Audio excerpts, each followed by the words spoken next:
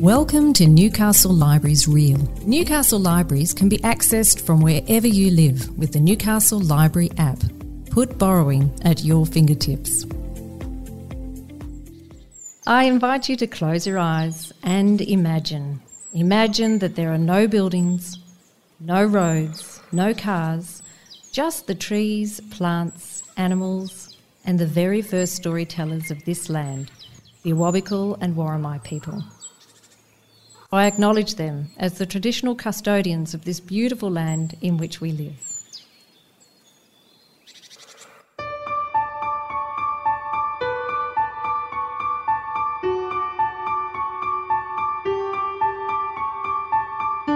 Welcome to the Treasures from the Rare Book Room podcast. Newcastle Library's Heritage Collection contains more than 440,000 items in various formats, from mural portraits and Snowball's plate glass negatives to the original Menzies Declaration and the Creer and Berkeley Archive of Subdivision Maps. A wide range of Newcastle's stories are presented in the library's Heritage Collection. Join us as we explore one piece from the library's fascinating Rare Book Room. Welcome to our Treasures from the Rare Book Room podcast. I'm Kerry Shaw, Heritage Collections Digitisation Specialist at Newcastle Libraries. In this episode of Treasures from the Rare Book Room, we are continuing to explore the complex world of orchids. Claire Presser, our Digital Library Activation Specialist, has spoken to a variety of orchid lovers, botanists and a librarian to find out why Australian orchids are so special. Linda McPherson, author and volunteer at the Hunter Region Botanic Gardens, as well as Tony Clark, President of the Australian Native Orchid Society Newcastle, Lachlan Copeland, Doug Beckers, Sally Stewart and Peter Weston in discussing plant taxonomy, finding orchids in the wild, growing and conservation, with the help of books like R.D. Fitzgerald's Australian Orchids, a collection that forms part of Newcastle Library's treasures. We have orchids all through our landscapes in the Hunter. And I'll stress there's still a great deal about orchids we don't know. We're still learning all the time and finding new species and finding out that what we thought was one big variable species is in fact 2 or 3 species. And Hunters being in southern part of Australia, it's dominated by terrestrial orchids. So I'm guessing maybe 20, maybe 30 the most epiphytic or lithophytic orchids growing on trees or rocks, and then well over 100 ground orchids. What's interesting about this area is there's still remnant populations of lithophytic and epiphytic orchids very close to Newcastle and like Macquarie City and highly urbanised areas. We've got a little vestige of coastal rainforest in the Glenrock recreation area. Nelson Bay, Port Stephens, is the best coastal spot in all of New South Wales for orchids, I think. And the Dudley area. Around Lemon Tree Passage area. You go up to the Barrington Tops, which is high altitude basalt. There are lots of orchids that grow in Glenrock, SCA. Also at Lake Macquarie, got the Green Point Reserve. Then you go out west into the sandstone country in the northern bit of Wollemi National Park or Goulburn River National Park. There are orchids that grow in Tomaree National Park and Port Stephens. The Hunter Region Botanic Gardens has about 130 hectares. And we have cultivated gardens, of course, but most of that is native, pristine bushland. That's a fantastic spot, the Hunter Botanic Gardens. It's, lots of planted stuff there of interest too, but they've got some really good woodlands for native veg. And that supports all sorts of wildlife. It's an absolute treasure, that space that we are custodians of. It's a treasure trove of flora and fauna. We're so lucky to have it. And you volunteer at the Botanic Gardens? Yes, I started volunteering because I wanted to sort of give something back. And I'm also deputy chairman now as well. So I have a lot of my time is taken up. My name is Linda McPherson, and I commenced a university degree called Natural History Illustration in 2011. The Hunter Region Botanic Gardens became a fantastic source of flora for me to do research work with, drawing, sketching, observing. And it was there in 2011 that I came across native terrestrial orchids. And I was just blown away that these gorgeous little things could just pop up naturally. When I'm doing field work, I can generally come across orchids anytime. So yeah, the Hunter's got sort of a lot of different diverse habitats, and as a result, you've got quite a diverse orchid flora. Surrounded by humanity and housing, but they're still hanging in there. They've still got these little vestiges of Australian native lithophytes, nepophytes. So they can occur right across in all of our landscapes, except for in our sort of really saline systems. This is Doug Beckers, Senior Conservation Planner, New South Wales Parks and Wildlife. So, for example, I cannot recall ever seeing an orchid in a mangrove, for example. In Asia, there are orchids that grow in mangroves, not our mangroves. I'd love to know if anybody has seen an orchid in a mangrove, that's for sure. I'd be absolutely rapt to see one of those. You're always assessing what's out there in terms of orchid publications. You're listening to Lachlan Copeland, Senior Botanist for Ecological Australia. And our methods to investigate orchids and their relationships is constantly evolving as well. There's a much stronger emphasis on DNA analysis now in the last 10 or 15 years than what there used to be, and that's sort of giving us new insights into, leek orchids and their relatives. And what we used to know sort of as a broad Prazophilum is it looks like it's what we call paraphyletic, which is sort of not a natural continuous lineage. It needs breaking up into smaller genera. Did you do the cliff notes for taxonomy? Peter Weston from the National Herbarium of New South Wales. Okay. I guess the word taxonomy has been applied a lot more broadly. I think in the original sense, taxonomy was the science of naming plants, animals and other organisms. So yeah, the taxonomic system is hierarchical. So you can think of it as like being a bunch of boxes nested within boxes. And in the case of the orchids, all of the orchids constitute the family Orchidaceae. And then there are subfamilies. There are 5 subfamilies of orchids, which are boxes within that box of orchids. Then within the subfamilies, you have tribes, which are smaller boxes. And within the tribes, you've got genera, the singular of which is genus. And then within the genera, you have species. And in taxonomy, there's also intervening categories, if you like subgenera and subfamilies and so on. And that corresponds logically to a tree-like structure. So you can draw a classification as a tree-like diagram with the species, the smallest units in that system at the tips of the branches of the tree. So that's how the system of biological classification works. And this is a bit of a digression, but the history of that's quite interesting because, we had a hierarchical system of classification as early as the 18th century. It was instituted by Linnaeus, a Swedish botanist.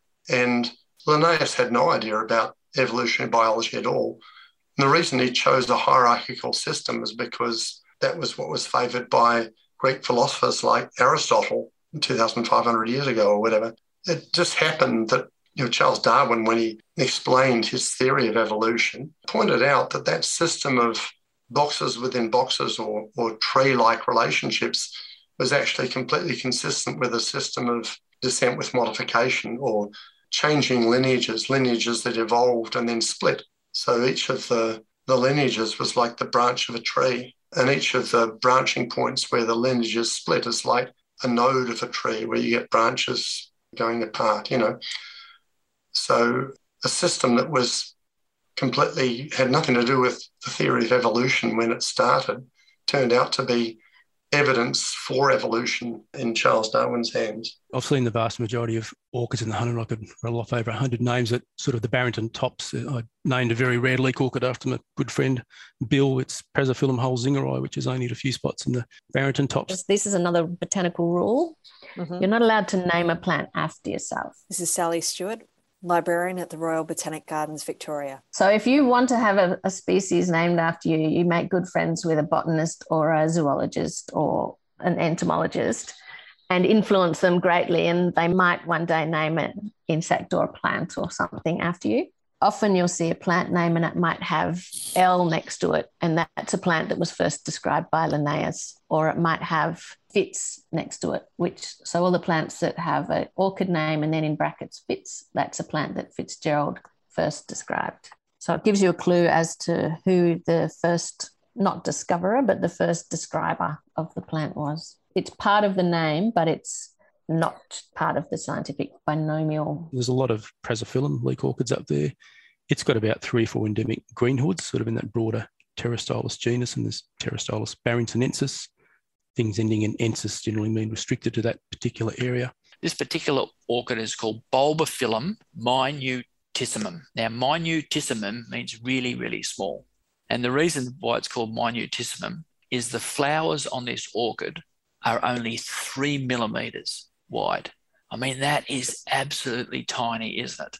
Question that comes to mind is how important were these books at that particular time? Like we're talking about Flora Australiensis and the Australian Orchid books, especially for people that I almost want to say couldn't get here or couldn't explore fully. Well, the Flora Australiensis, that was the treatise of the time. That was the Bible of Australia's flora. Fitzgerald obviously focused on the one family or order, which is Orchidaceae. Because it was visually represented or illustrated, it was extremely informative to people all around the world. As a utilitarian object, the Flora Australiensis, even though it's 7 volumes, is wonderfully compact and much smaller than Fitzgerald's book. So the people going out into the field, it would be the book of choice to take with them. So he probably did take his set with him when he went to Lord Howe Island, because that was where he found some plants that he definitely didn't think had been included. We've got this orchid that has been found by a hunter local, Marie Elliott, and she curates the fungi collection at the Hunter Region Botanic Garden. And so she's been involved with collecting fungi specimens for government departments. Anyway, she was looking up in Barrington Tops National Parks for fungi, and she uncovered this rare underground orchid. So it has maybe 20 or 30 flowers, but they all fit within the size of a 50-cent piece. So the flowers are only tiny as well. So in 2016, when she found it, it was possibly related to another orchid that was found at Bulahdelah. But as it turns out, it is a brand new species. And so this plant, which is called Rhizanthella speciosa, and speciosa means special, we only know of 50 individuals of this orchid that occurs in Barrington Tops National Park. It's incredibly special. Perhaps the most important job that herbaria do is actually document diversity out there. So all of the stuff I was telling you about taxonomy is crucial for conservation, because you can't conserve plants that you don't know about. And it's quite difficult conserving them if they don't have names. Even if they have nicknames, it's better than nothing. And when I say nicknames, we give plants nicknames when we think we've worked out what the species are, but we haven't actually published anything yet. And when we publish our work in taxonomy, that's when we formally give different kinds of plants names. When I finished my PhD in about 2005 on plant taxonomy, I sort of felt like I needed a new challenge, and I was already passionate about orchids back then. So I started my book on the orchids of northern New South Wales, and then unfortunately got sidetracked for 10 or 15 years and did bits and pieces. But a good friend of mine, Gary Backhouse, is sort of the orchid guru, I should say. He's written a lot of the definitive works for Victorian orchids. He said, how about we get together and write a book on New South Wales orchids, because there's a real gap there. There's been sort of nothing comprehensive since about 1996. Orchid enthusiasts have sort of had nothing to sort of guide them for what's in New South Wales for decades now. A lot's happened since then. So Gary and I got together, and after hundreds and hundreds of hours of writing and fixing things up, we've finally got a good manuscript together and submitted to CSIRO Publishing. And we've about 450 pages, including 582 orchid species, all the named species and all the undescribed or unnamed species we could think of. So yeah, that'll be exciting. That'll come out hopefully in January next year, and it'll fill that gap of, it'll help people in the field identify things. And it's worth pointing out that it's just a snapshot in time. It's sort of the opinions of Gary and myself about orchids in New South Wales at this particular time. In reality, in 5 years' time, there'll probably be a need to redo it, or we're still finding 2 or 3 new orchids in New South Wales every year. So you can guarantee there'll be more stuff to add in a couple of years' time. But yeah, really looking forward to that book, Guide to Native Orchids of New South Wales and ACT. Do you have any idea how many different types of orchids are actually in the Botanic Gardens? Yes, well, at the time of writing second edition of my book, I had located and illustrated 30, because I'm a botanical illustrator, I also paint all of these orchids. And since that second edition has come out early this year, I've found another 3. What drove you to write the book? Was it literally just to document what was in the Hunter Region Botanic Gardens? It was initially a part of my honours degree, that this little book, as well as a nature diary. I did a huge poster so that you can look at a glance and see at any time of the year what orchid would be in flower. So they're all illustrated and they're on this poster against the time of the month that they will flower. That's how the book came about, but also to help to raise funds for the gardens, because we don't get any government funding. We just rely on grants and entrance fees. Any little bit like that will help to raise funds for the gardens and to raise awareness of native terrestrial orchids. And hopefully people will take more notice of them and appreciate them as much as I do. Oh, look, I agree. And the thing about the story about this underground orchid that Marie found is that she undertook a quest to go out and seek and find new things. And she obviously had a really good eye for nature as well. And so she knew what she was looking for with regards to fungi. But when she did see something that was special, she was able to identify it as something special. And you can really only get that from many years of observation. It's an absolute credit for her for finding it. A lot of our members are interested in doing field trips. In the past, we've done 1 or 2 field trips a year. That could be anywhere from the Brokenback Range to the Wattigans, etc. I'm Tony Clark. I'm the president of the Australasian Native Orchid Society in Newcastle Group. We've been established since mid-60s. The objectives of our constitution state that we cultivate and, where possible, conserve native orchids. So there's an interest there, general interest there of our members. The New South Wales government has a Save Our Species program. We've got funding for works covering orchids in Glenrock, SCA, Barrington Tops, Tomaree, in Munmora. And some of those works include propagating of orchids. It could be restricting access to prevent cars going into the bush and running over them, weeding, surveying, monitoring. We incorporate it into the planning works, like the Tomaree Coastal Walk, where orchids played a special part in the planning of that piece of infrastructure that's being constructed as we speak. Pig control, erosion control, and even the appropriate ways we manage fire in the bush affects the way we manage orchids. They're the sort of actions that we're doing through projects. Only recently, on the 7th of September, we've also had things called Assets of Intergenerational Significance declared. So on the 7th of September, which is National Threatened Species Day, New South Wales government set a target by 2030 to improve or stabilise all the on-park trajectory of all threatened species. So we want to improve or stabilise threatened species. We don't want to see them go extinct. That's a really important target to set. What it means is that some areas within Tomaree National Park that are specific assets of intergenerational certificate targeted at a local orchid in Tomaree National Park.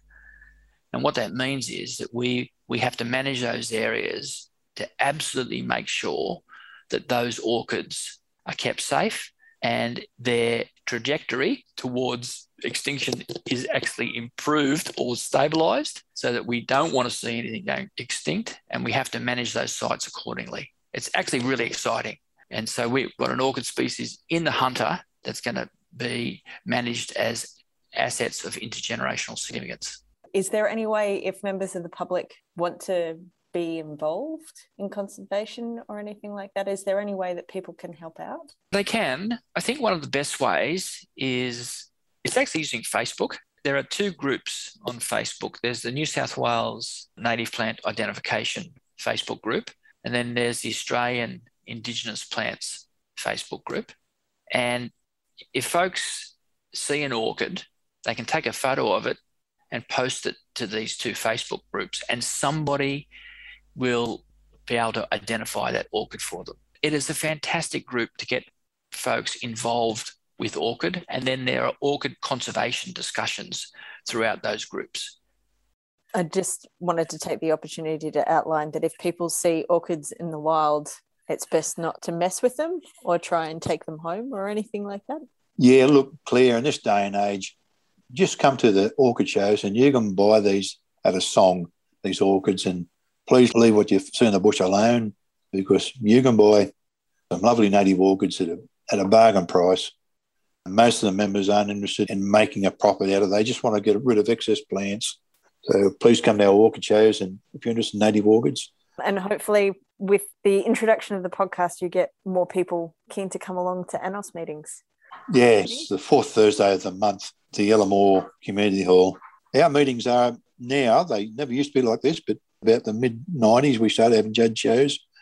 So at the end of the year, the person who's benched the most good quality plants, as assessed by the judges, wins that point score. I mean, they get a little trophy for it or something. It doesn't really, there's no monetary reward, just this recognition. We'll open the meeting. It's a formal meeting.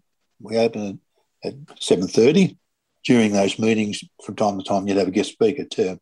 And then we'll have a break in the middle of the meeting, and then people will get up and they'll do a member's choice of the orchids that have been benched, as well as a judge's choice. So at the end of the meeting, we announce what the judges thought were the best plants and what the members thought were the best plants. So it's a pretty good assessment, really. Just a good night for people to become familiarised with our native orchids. Do they have to sign up to be a member first to come along to the meetings? Can they? They can come as a visitor. They're welcome as a visitor and just observe. More than welcome. Just while we're on the topic of orchid clubs, and before we wrap up this 3-part series on Australian orchids, I wanted to take this opportunity to share a tale about how Newcastle Libraries came to have R.D. Fitzgerald's publication in our collection. Whilst there isn't much information in our catalogue about the bequest, our local history team had a look at the items and they have a little bit of information in them. Namely, that we have a cataloguing stamp from the Newcastle School of Arts from 1969, a stamp saying Newcastle Orchid Society, as well as 2 different donation inscriptions from a Mr. C. McGilvery and a Mr. J.B. Dean.